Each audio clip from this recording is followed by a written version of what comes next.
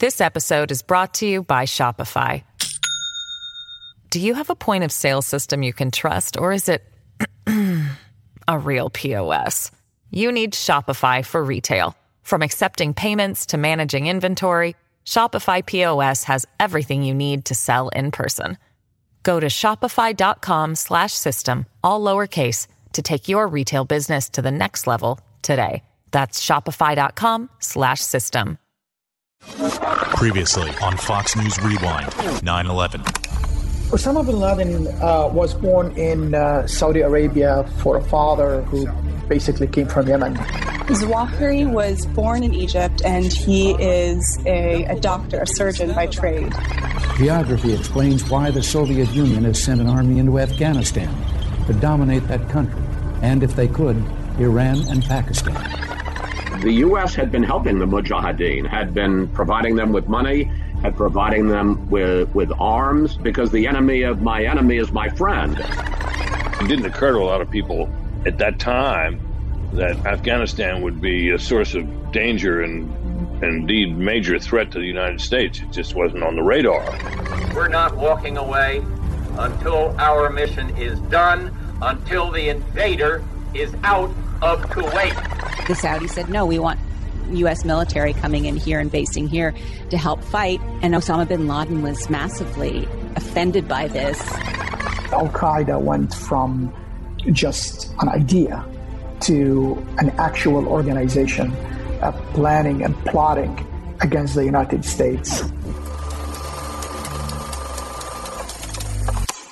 Episode 2, the 1990s. Tonight, we lead the world in facing down a threat to decency and humanity. What is at stake is more than one small country. It is a big idea, a new world order, where diverse nations are drawn together in common cause to achieve the universal aspirations of mankind: peace and security, freedom, and the rule of law. Such is a world worthy of our struggle and worthy of our children's future. There was a lot of talk about a new world order and a lot of controversy about that. Fox News senior political analyst, Brit Hume. But I think to the most Americans, the new world order looked like one in which our mortal enemy had been defeated, and that our prestige was rising around the world. We were the victors. We were the world's sole superpower. And at least in terms of foreign policy and the world situation, life was pretty good.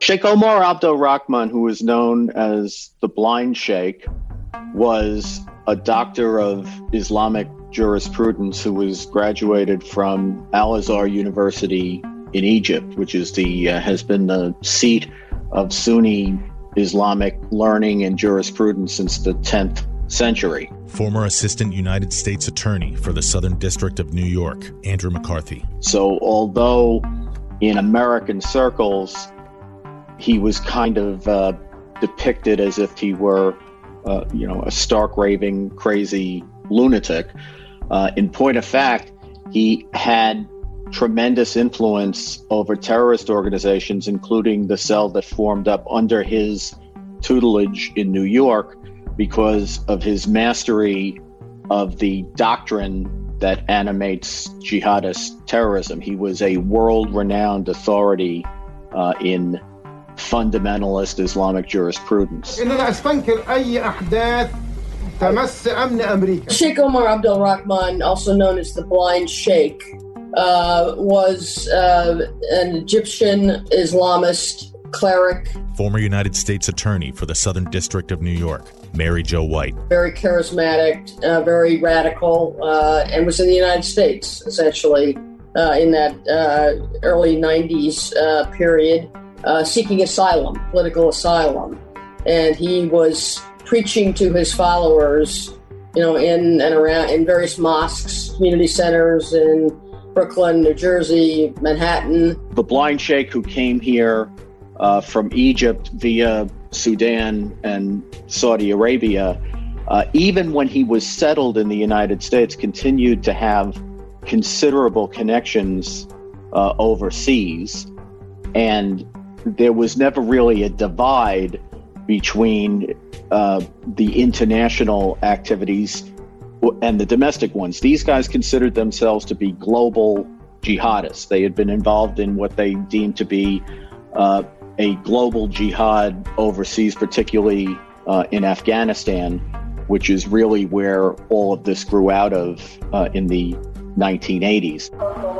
Al Farouk Mosque was, a place where Omar Abdurrahman used to lecture, and many extremists, especially from Egypt and other places, were there around Omar Abdurrahman.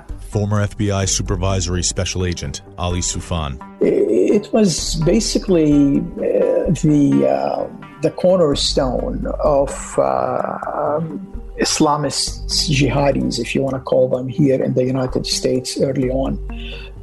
Many people, especially in the FBI and the New York office, were very concerned about what was going on. But unfortunately, at the time, Islamists were not considered enemies. It was very difficult to convince the leadership in Washington and in the Department of Justice, and even sometimes in the office itself in New York, the FBI office, that these guys are a threat. Because after all, the Mujahideens were our allies. They were our friends. They fought the Soviets with us. And many of the information that at the time the FBI had about the suspicious activities of Omar Abdurrahman and his followers were looked upon as maybe intel, fake intelligence, fabricated by Egyptian intel agencies in order to make the life of these mujahideen here more difficult. The jihadist terrorist cell was forming up in the New York metropolitan area in the late 80s. It was conducting some training exercises in remote areas outside the city. The FBI had some awareness of it, but it really didn't, I don't think it was on the map, so to speak, until the murder of Meir Kahane. The extremist rabbi lay mortally wounded on the carpet, allegedly shot by accused assassin El Sayed Nosair, an Egyptian-born Muslim who was found not guilty of murdering Kahane last Saturday night.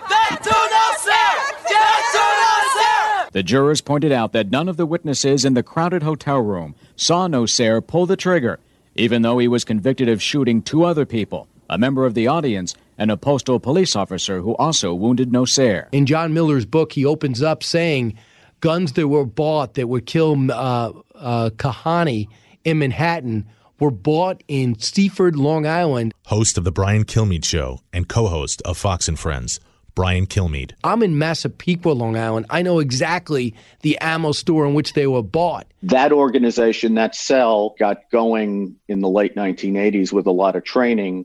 Nosair's killing of Kahane was the first real operation that it carried out. So, unfortunately, law enforcement here in the United States and the FBI, they were very limited on what they can do until the very first World Trade Center bombing. 110-story tall twin towers of the World Trade Center were rattled by the force of the explosion, sending smoke billowing to the very top of the 1,710-foot tall buildings. About 130,000 people either work in or visit the complex each day. Thousands were trapped for hours, trying to make their way down crowded emergency stairwells, many of which were filled with acrid smoke and further darkened by the cutoff of electricity to the buildings. The planning of it, I think, began in the time after Meir Kahane was murdered by El Sayed Nosair, an Egyptian naturalized American who turns out to have been a key figure in the cell. And the likelihood is the planning of the attack began with his group, the group immediately around him, and a lot of it took place where he was in custody in New York prisons, urging his Confederates that he had done his part and it was time for them to do their part. And I think the plan started out as a potential of having a campaign of explosions throughout Manhattan at certain Jewish targets, American government targets, and other symbolic targets. And ultimately what they did was settle on the Trade Center because it was thought to be the heart of American finance, and American finance was deemed to be, as far as the terrorists were concerned, a big cause of America's influence in the world. A number of innocent people lost their lives, hundreds were injured, and thousands were struck with fear in their hearts when an explosion rocked the basement of the World Trade Center. To their families, you are in the thoughts and prayers of my family. And in the synagogues and churches last night, today, and tomorrow, you will be remembered and thought of again and again.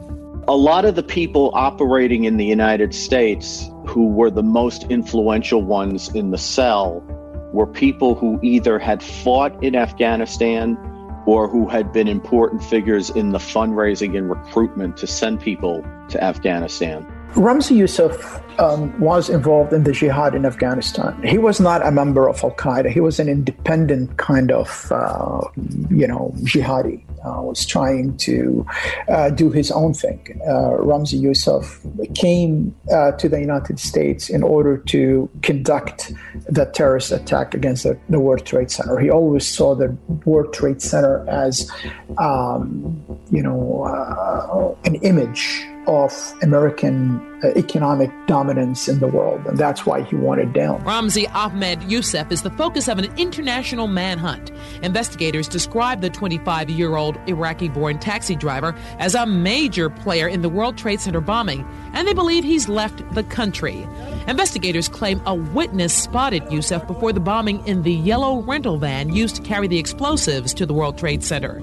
Immigration officials say Youssef was caught entering the United States illegally, but was released because he requested asylum and there was a lack of detention space. Ramzi Youssef was a very capable guy. He was believed to have come in from a kind of a no man's land in the regions between Afghanistan and Pakistan, a lot of which are ungovernable, or at least ungoverned. And largely controlled by fundamentalists. And he was obviously a trained terrorist. The 1993, well, it was actually 1992 into 1993 bombing plot took on a new momentum when he got here. And a very unfortunate aspect of that is that the FBI had an informant into the cell whose name was Imad Salem, who turned out to be the main informant witness in my prosecution of the Blind Sheikh. Salem was the FBI had successfully infiltrated him into the cell during Nosair's trial for killing Kahani, which began in 1991. And as a result, Salem was able to find out that there were these fledgling bombing plots, and that they were talking about doing major terrorist operations in the United States. But there was a dispute between Salem and the FBI, which resulted in the FBI booting Salem out of the investigation. And regrettably, that happened right about the time that Youssef showed up, like around September of 1992. So the worst of all worlds happened as far as the United States was concerned, in that contemporaneously we lost our window into the operations. And at the same time, we had the arrival of somebody who was a much more competent terrorist and bomb builder than the other people who had already been involved in this. And once Youssef arrived in the United States, he almost immediately got into the Blind Sheikh's circle. He was living with people who were involved in the bombing plot and who had been involved in the training that the FBI had observed toward the end of the 1980s. It was obviously a horrific crime, a rude awakening in the legal community and the broader community, that that terrorism really had come, to the United States and in particular New York. Not as much was known about it then as became known in terms of just, how it was part of a much broader plot, but it was obviously in and of itself, a hugely significant, disturbing, event in the New York community, really throughout the United States. I mean, it was a very dramatic, horrific act of terrorism. It was much, much less damage than the ambition of the terrorists had been. They had not only assembled this very sophisticated on the budget they were on, this sophisticated chemical explosive, they also had laced it with toxins, which they tried, cyanide in particular, which they tried to attach to hydrogen tanks in the hope that it would aerate during the explosion. So their hope was not only to kill everybody in the Trade Center, they hoped to knock one tower into the other and cause the mass murder of thousands of people. They actually were hoping to create cyanide clouds that would kill people who were even remote from the explosion. This is a story that really, from the point of view of kind of learning who did what and who was plotting to do what in the future, you kept learning more and more. So in terms of the bombing of the Trade Center in 1993, that was really, those that were involved in that, certainly immediately, including Yousef, who really was the leader of the plot from within the United States, along with a number of other co-defendants, as it turned out, in and around New York and New Jersey. The first break in the case was finding the vehicle identification number on the Ryder truck that had carried the bomb, and Yousef and a driver actually had driven that the Ryder truck into the Trade Center, and then basically identifying the truck from the vehicle identification number as a Ryder truck that had been rented from a place in New Jersey, and essentially 2 or 3 days later, one of the co-conspirators showed up to collect his, believe it or not, rental deposit. He returned to the Ryder Truck Company about 10:15 a.m. this morning, ostensibly to obtain the return of a $400 deposit fee he had left for the van when he rented it. When he returned, agents and detectives were in the office. When he left, he walked about a block and a half to a nearby bus stop at the intersection previously indicated. And when it appeared he was going to board a bus, we effected the arrest. We went back and developed sources inside Al Farouk Mosque and inside Omar Abdulrahman's circle that generated significant intelligence at the time, that they were planning to do a series of terrorist attacks here in the United States. They were planning to blow up tunnels, bridges, 26 Federal Plaza in New York, which is a federal building where the FBI offices are, and also the UN. The landmarks plot was something that grew directly out of the Trade Center bombing. And in part, it was theorized as something that they could use not only to make a statement, but also to try to, in their minds, they thought one of the things they could accomplish was to obtain the release of the Trade Center bombers. And one of the things that they were, one of what turned out to be some of our best evidence in the case was efforts that they were making while they were planning the simultaneous landmarks attacks, efforts that they were making to try to investigate the possibility of breaking the Trade Center bombers out of their captivity in American prisons. And the reason that ended up being key evidence was because the Blind Sheikh took a significant role in it, particularly trying to figure out who had betrayed Mahmoud Abu Halima, who was one of the Egyptian World Trade Center bombers who was apprehended in Egypt and then brought back to the United States for prosecution.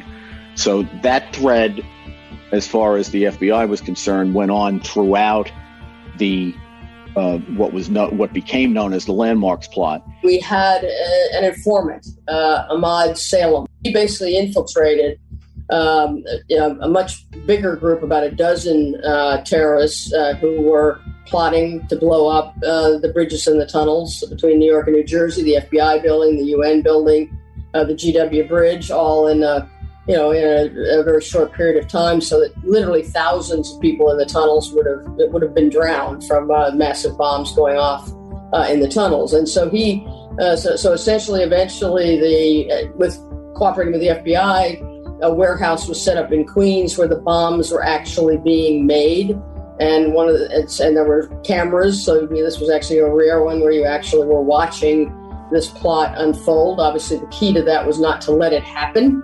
and so the informant would be reporting to the FBI really on a pretty much a daily basis, and more of the conspirators sort of came into the net, as the plot got closer to what at least the conspirators thought was going to be its implementation. And at that point, clearly we pulled the plug on that plot and arrested everybody so that it couldn't happen. Also in federal court Thursday, suspects Mahmoud Abu Halima, Nidal Ayad, and Mohammed Salameh. They were arraigned on new federal bombing charges that could get them life sentences if they're convicted.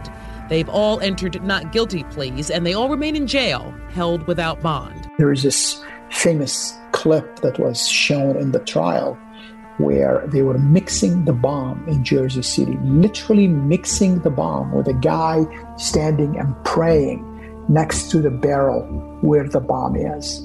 Yeah, this is when the FBI SWAT team entered and arrested all these guys. Sheikh Rahman has repeatedly denounced the World Trade Center bombing and has denied any knowledge of the latest bomb plot. Yet most of the suspects arrested in both incidents are known to be his followers. That incident, that scheme, in combination with the Trade Center bombing, the Kahani's murder by Saeed Nossair, and the training activities that had gone on in 1987, stitching all that together, that enabled us to construct a historical conspiracy prosecution against the cell.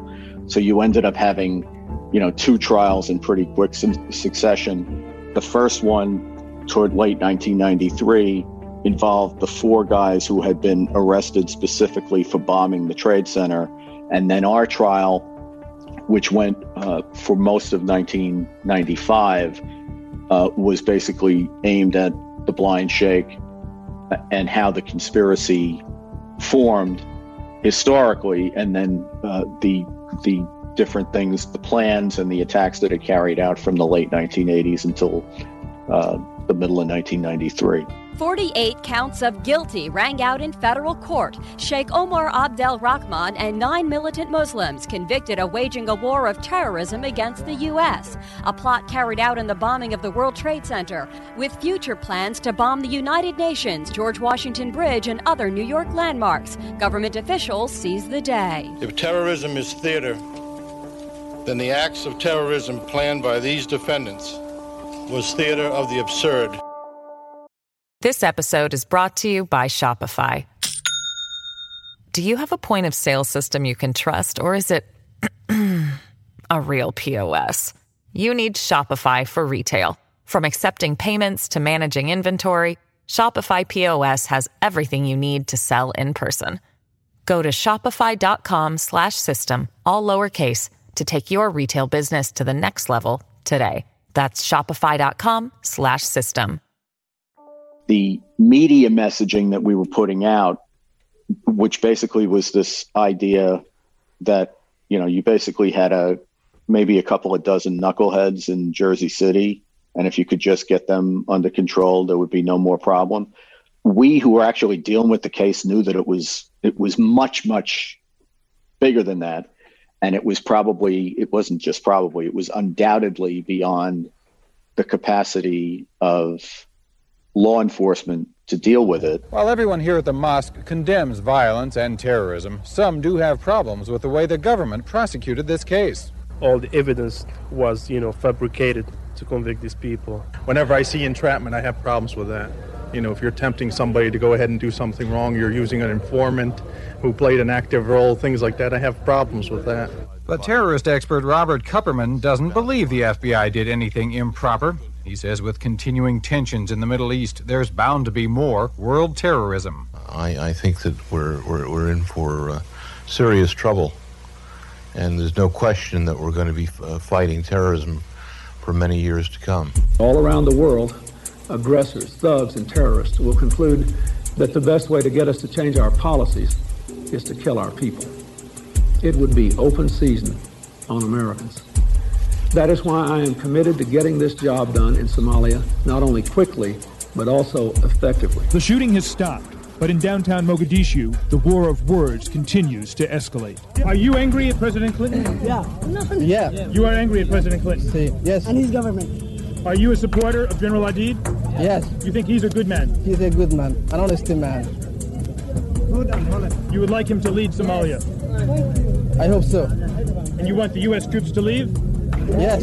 The United States was part of a UN humanitarian mission in Somalia, which, if you recall, had collapsed into civil war in 1990. AEI fellow and advisor to Critical Threats Project, Catherine Zimmerman. And, had gone through these horrible iterations. There was a horrific famine. Images were surfacing in the media, and there was a global outcry to support the Somalis. The U.S. went in, and the operation was called Operation Restoring Hope.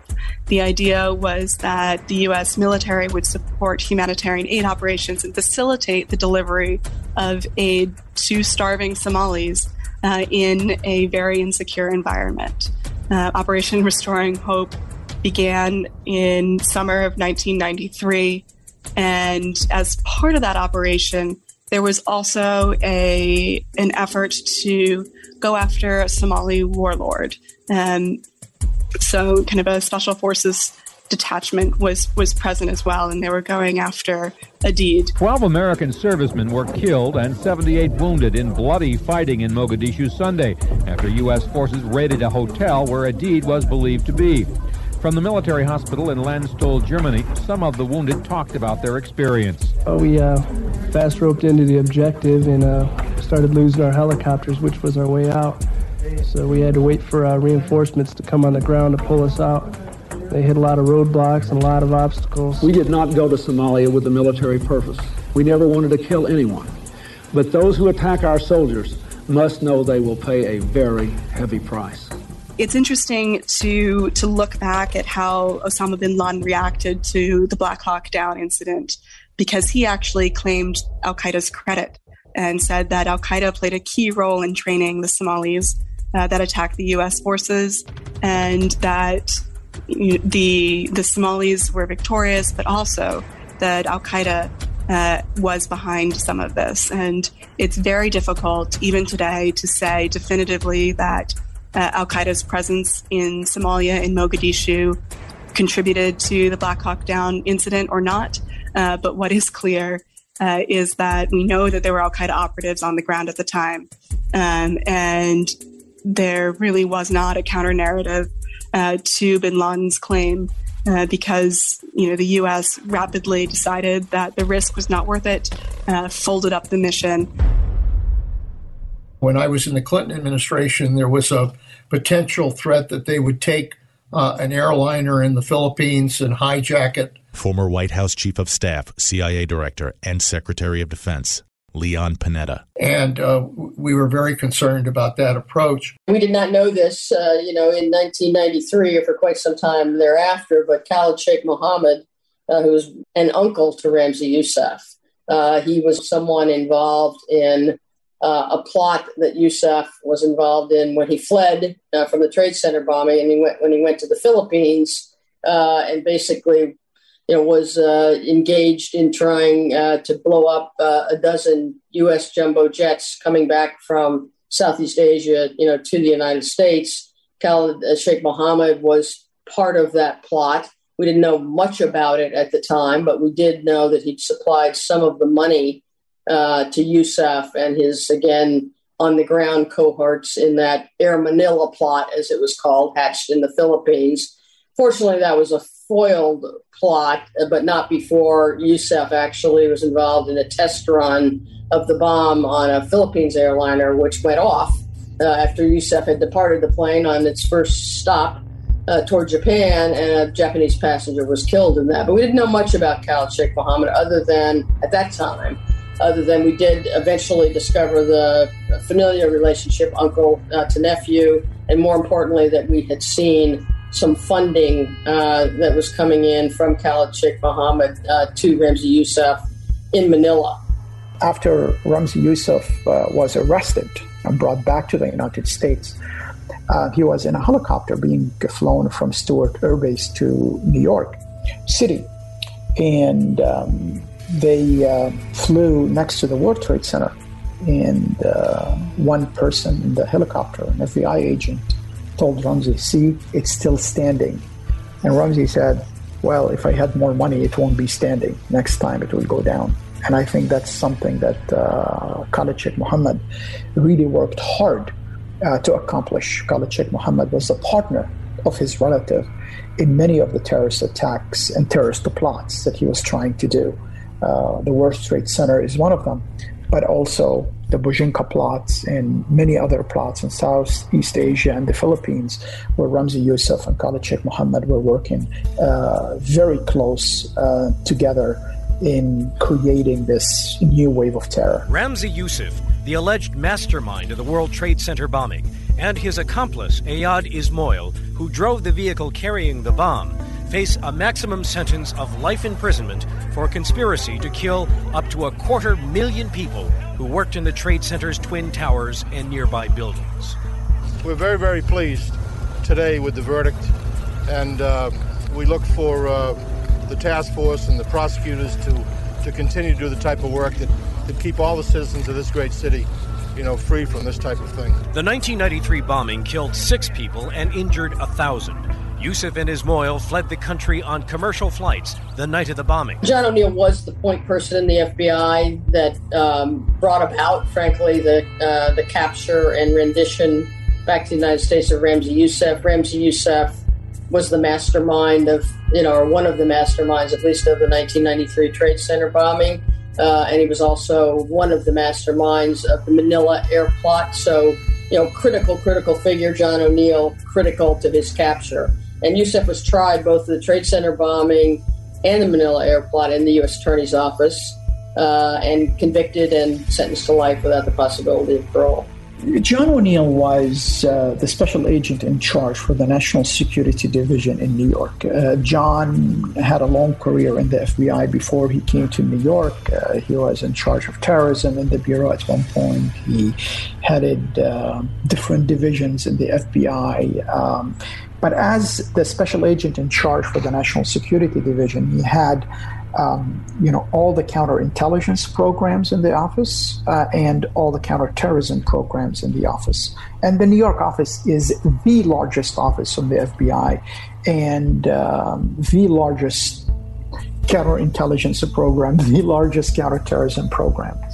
John was a personality bigger than life in so many different ways, but he also was a person who knew the threat. He understood the threat very well. He understood that we cannot, ignore the threat of the jihadis and Osama bin Laden. And he was doing as much as he can to convince people in Washington, to convince people in the FBI chain of command that the focus should be on Osama bin Laden, and that Osama bin Laden is not done with us, and we need to basically, get him before he gets us. Soon after that, we had the bombing in Oklahoma City. Bombing in Oklahoma City was an attack on innocent children and defenseless citizens. It was an act of cowardice, and it was evil. The first reaction to what happened in Oklahoma City was that it was the work of foreign terrorists.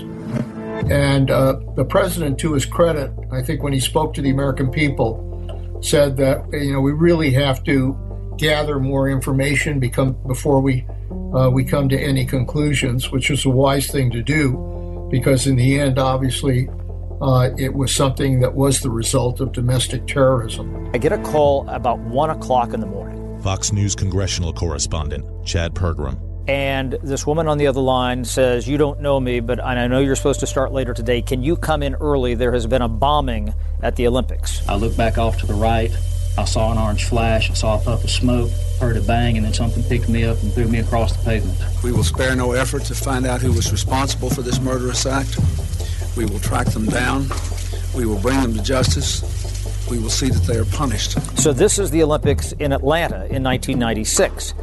And I remember thinking just, a couple of months before, John Deutsch, who had been the director of Central Intelligence at the time, had warned about it's not a question of if there will be a major terrorist attack in the United States, it's a question of when. Now, again, as we know, what has passed as prologue, we learned a lot about the Olympic bombing that was not connected to international events. But I remember going in that day and thinking, oh, my goodness, this is the beginning of something bigger. And if you remember in the summer of 1996, you also had TWA 800 crash off of East Mauritius, Long Island. We will determine what happened.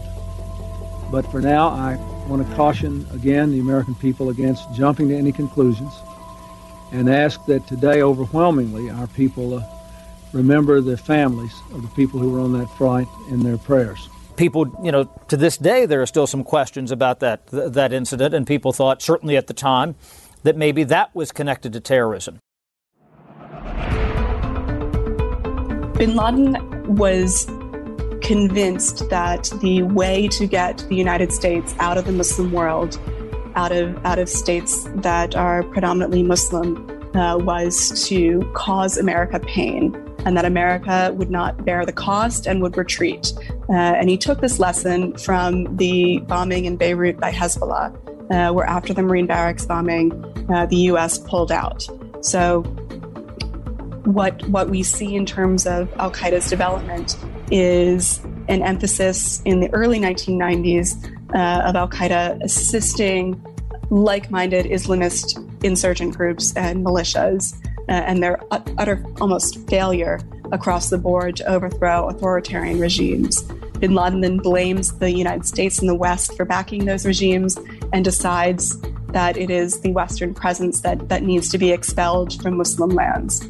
When Osama bin Laden was in Sudan after he left Saudi Arabia, he started focusing his fight against the United States. He was trying to find theological justification to attack the United States. In Afghanistan, it was easy. The Soviets, the communists invaded a Muslim country. You have to liberate Muslim lands. In the case of Saudi Arabia, it was a little bit more complicated. Why any mujahid has to go and fight the United States, especially after the United States supported the Mujahideen in Afghanistan, supporting the Muslims in Bosnia, supporting the Muslims in Chechnya. So it was very difficult for him to make that argument. Osama bin Laden started to look into the religious justification based on the hadith of the Prophet, basically the sayings of the prophets. Allegedly, the Prophet said to expel the infidels from the Arabian Peninsula. So, the United States and the Arabian Peninsula, it is an order from the Prophet to expel U.S. troops from Saudi Arabia. That created a lot of complexity among the jihadis and the Sunni Islamic extremists at the time. The U.S. was the enemy of Shia extremists, but not really Sunni extremists. And Osama bin Laden was trying to make some of the arguments that the Shia extremists, like Hezbollah, like Iran and Khomeini at the time, were putting out in the Sunni theological thoughts. And he realized that it wasn't as easy. So he basically issued a declaration of jihad later on to expel the infidels on the Arabian Peninsula and start getting a lot of these jihadis who fought in Bosnia, who fought in Afghanistan, and convincing them that this is a real fight. In the mid-90s, he put out a fatwa. Fox News Channel correspondent Amy Kellogg. Or a call to arms. Muslims all around the world should unite against America, because that was where really all evil lay. I think we really thought that al-Qaeda became a threat to the United States when we heard its leader, bin Laden give these fatwas, these warnings, these declarations. Fox News senior foreign affairs correspondent Greg Palcott. Often in interviews, people that I know met with him and talked with him in his cave. And by about 97, 98, the United States was number one on his bad guy list. He basically started to talk about terrorism war. He said, this is not the war like we fought against the Soviets or against the Serbs. There is no enemy we're not fighting the enemy face to face. There's other ways we can defeat America.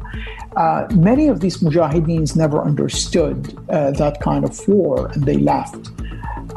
So Osama bin Laden was busy while he's in Sudan to find target lists against the U.S. And the two embassies in East Africa were declared as good targets. In August 1998, Osama bin Laden finally attacked. Simultaneous explosions at U.S. embassies in Kenya and Tanzania left more than 200 people dead and more than 5,000 injured.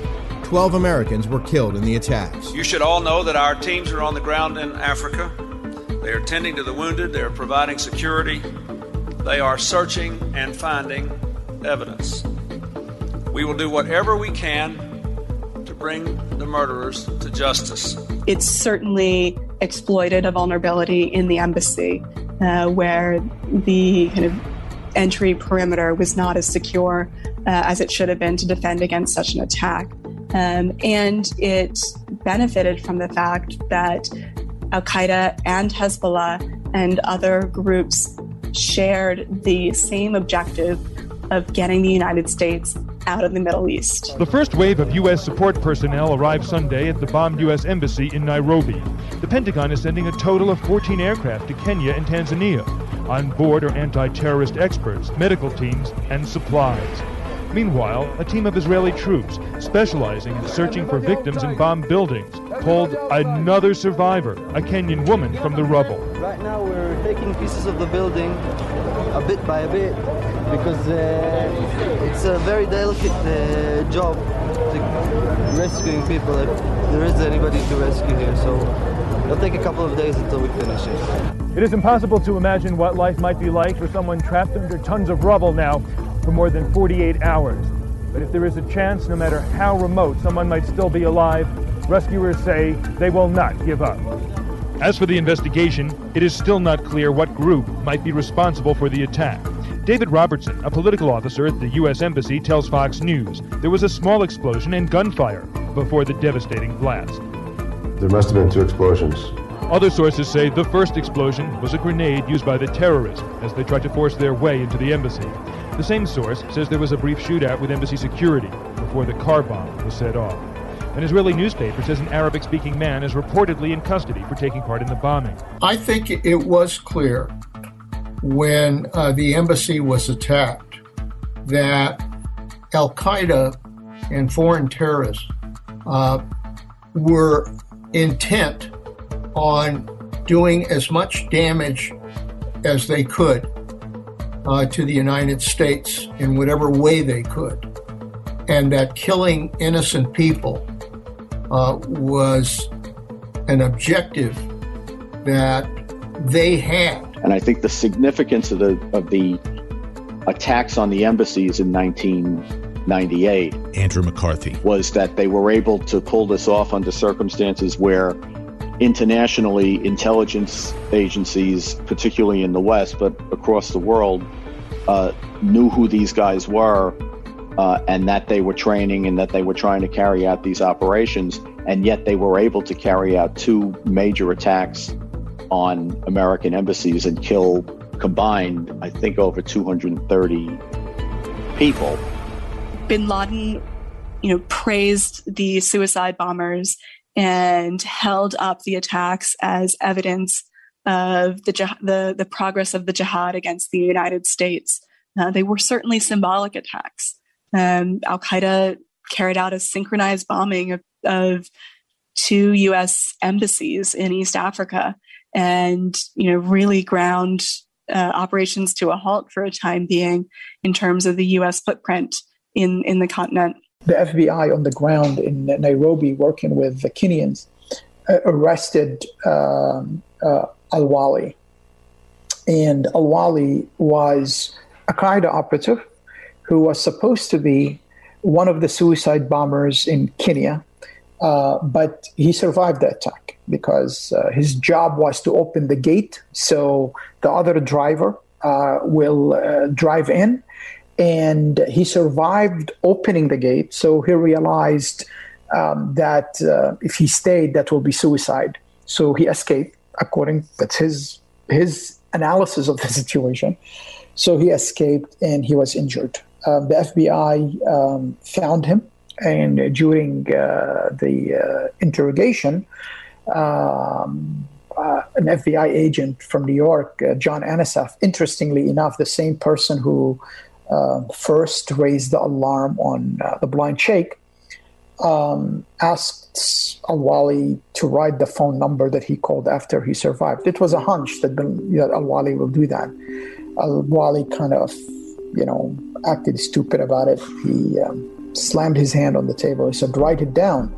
And interestingly enough, Al-Wali just took the pencil and wrote the phone number down. Checked that phone number. That phone number was contacted numerous times with Osama bin Laden's satellite phone in Kandahar. And you could also tell that people who were involved in investigating this stuff knew that bigger attacks were coming, because one of the huge brawls that we had in the Justice Department around 1996 was when the Clinton administration, the Clinton Justice Department, imposed what became known as the Wall, which made it very difficult for the national security side of the FBI's house to share information with the criminal investigator side of the FBI's house and the prosecutors, so that you couldn't pull both sides together and get a full mosaic of what the threat was. Certainly the FBI, we worked hand in glove with the FBI on the law enforcement side. Mary Jo White. There's also an intelligence side of the FBI, as well as the CIA and our other intelligence agencies. And because of various laws, there's not free communication between the intelligence side of our agencies and the law enforcement side, unless there's a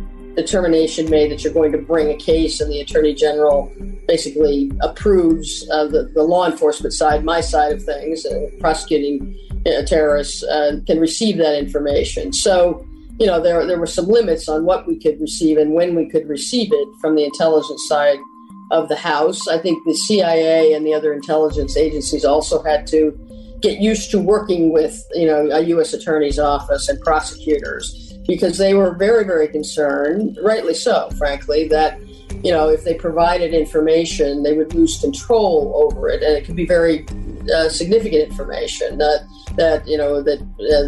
contained identities of human sources, means and methods that the intelligence side was using to try to find terrorists and disrupt terrorist cells so that they would prevent terrorist attacks. Once you turn that over to the prosecutors and they have a case, there are other rules that sort of trigger, which are our discovery rules. And so they had a concern that information might have to be turned over, in a public trial to the defense. If you go back and look at the memoranda that were flying in the middle of that argument over the wall, what you find is that, people who were closest to these investigations understood that if we couldn't connect the dots intelligence-wise, that mass murder attacks were going to happen. So, I don't think any of us, I certainly was not surprised. I mean, I was horrified, just like everybody else is, by the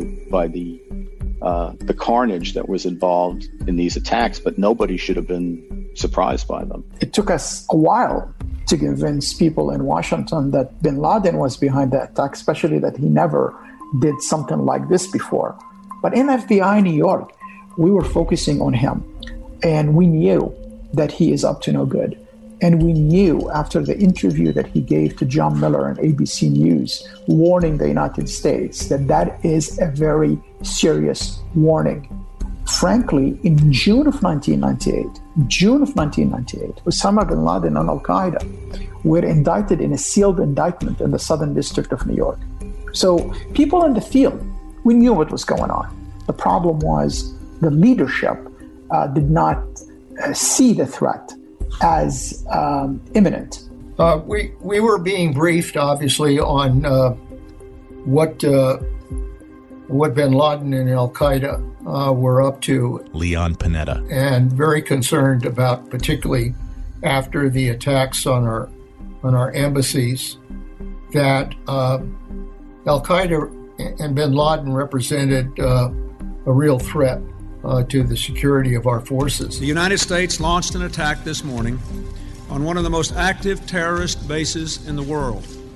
It is located in Afghanistan and operated by groups affiliated with Osama bin Laden, a network not sponsored by any state, but as dangerous as any we face. We also struck a chemical weapons-related facility in Sudan. Our target was the terrorists' base of operation and infrastructure.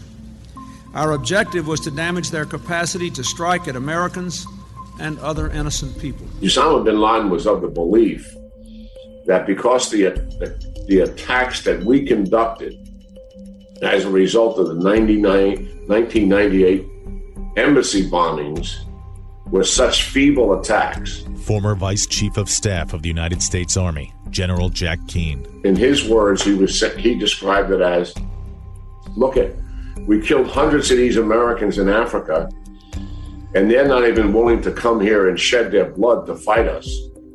What President Clinton had opted to do, we gave him about 5 or 6 options. He took the option, I think, that had the least amount of political risk associated with it, and that is to conduct some cruise missile attacks against a training area that al-Qaeda was using inside of Afghanistan.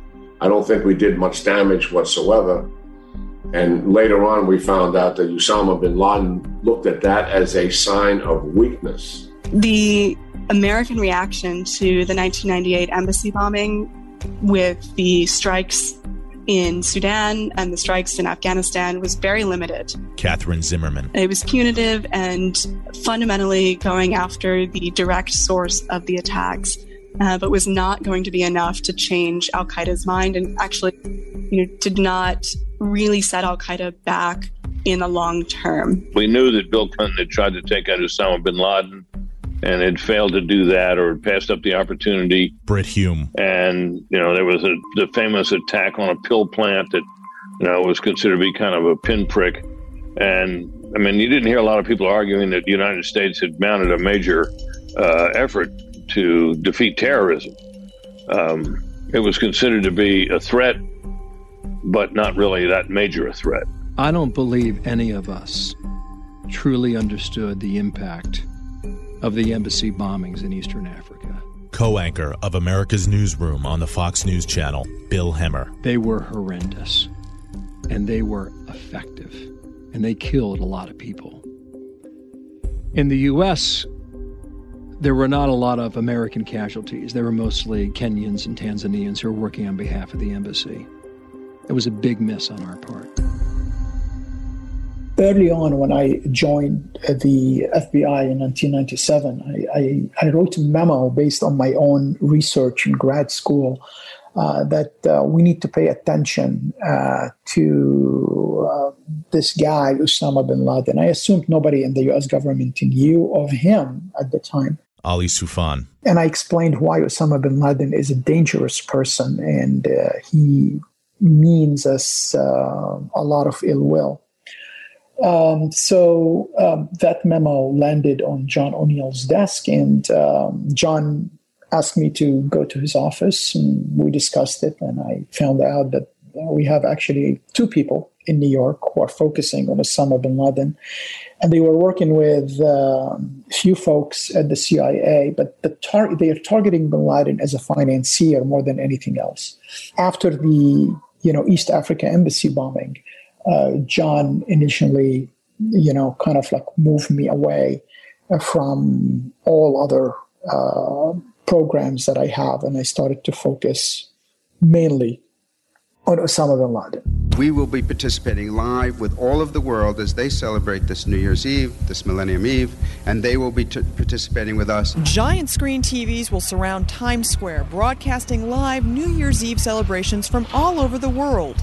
The event will start as the first New Year's is celebrated at 7 a.m. Eastern Time in Western Samoa and will end 24 hours later when it's finally January 1st, 2000 in every country on the earth. I can't say that there was much of a fear regarding terrorism at all. It was primarily Y2K and whether or not the Microsoft software was going to work. And we all found out how that worked because it did work. And there was no problem. Jordan. That was the cornerstone of their Millennium Plot. They were planning to attack few hotels in Amman, targeting pilgrims who were going to the Holy Land because of the Millennium. And also, they discussed assassinating the Pope, John Paul II, when he was performing baptism in the Jordan River. That plot failed. We worked very closely with the Jordanian allies, and they did a fantastic job in putting the network together and arresting all these people who were involved in finding the explosives. That was my first major case, in a way, working with the Jordanians and our colleagues in the intelligence community.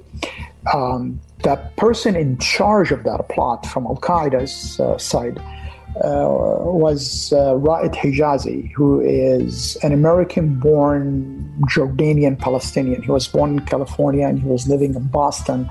And then he went to Jordan, went to Afghanistan, put the cell together to conduct these attacks in Jordan. Those terrorists have been linked to Osama bin Laden, the man believed to have masterminded the bombings of U.S. embassies in Africa. Security precautions at the nation's airports are more visible. And at the U.S. borders, backed-up traffic testifies to the increased scrutiny of vehicles and people coming into the country.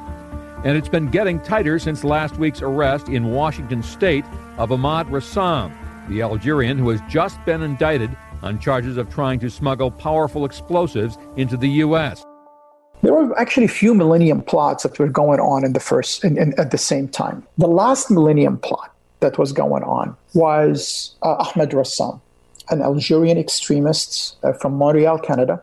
He went to Vancouver, mixed a bomb, put it in a car, drove it to Seattle, and the plot was to attack LAX airport on the eve of the Millennium. That plot failed because a very alert and smart custom agent, she realized that Rassam is not answering, questions. He's taking time to find the cover story. They start looking into his car, and when they were doing that, he tried to escape and run away. They stopped him. They found the explosives, and we found out later that the target was LAX, and he was connected to a network in Afghanistan that's connected to Al-Qaeda, and the main goal was to basically do a terrorist attack in the United States. So those were the known plots that Al-Qaeda and their allies were planning to do on the eve of the Millennium. Imagine if they were successful. The Millennium will go down in history as a totally different event.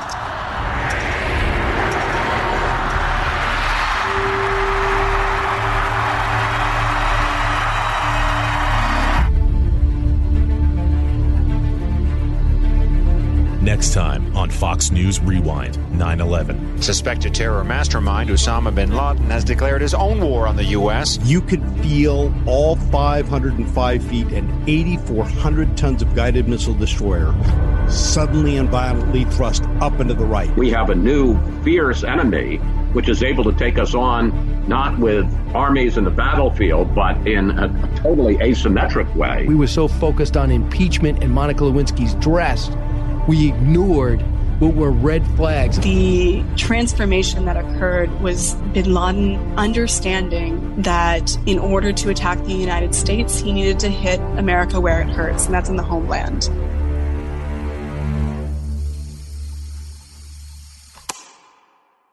The Fox News Rundown, a contrast of perspectives you won't hear anywhere else. Your daily dose of news twice a day, featuring insight from top newsmakers, reporters, and Fox News contributors. Listen and subscribe now by going to foxnewspodcasts.com.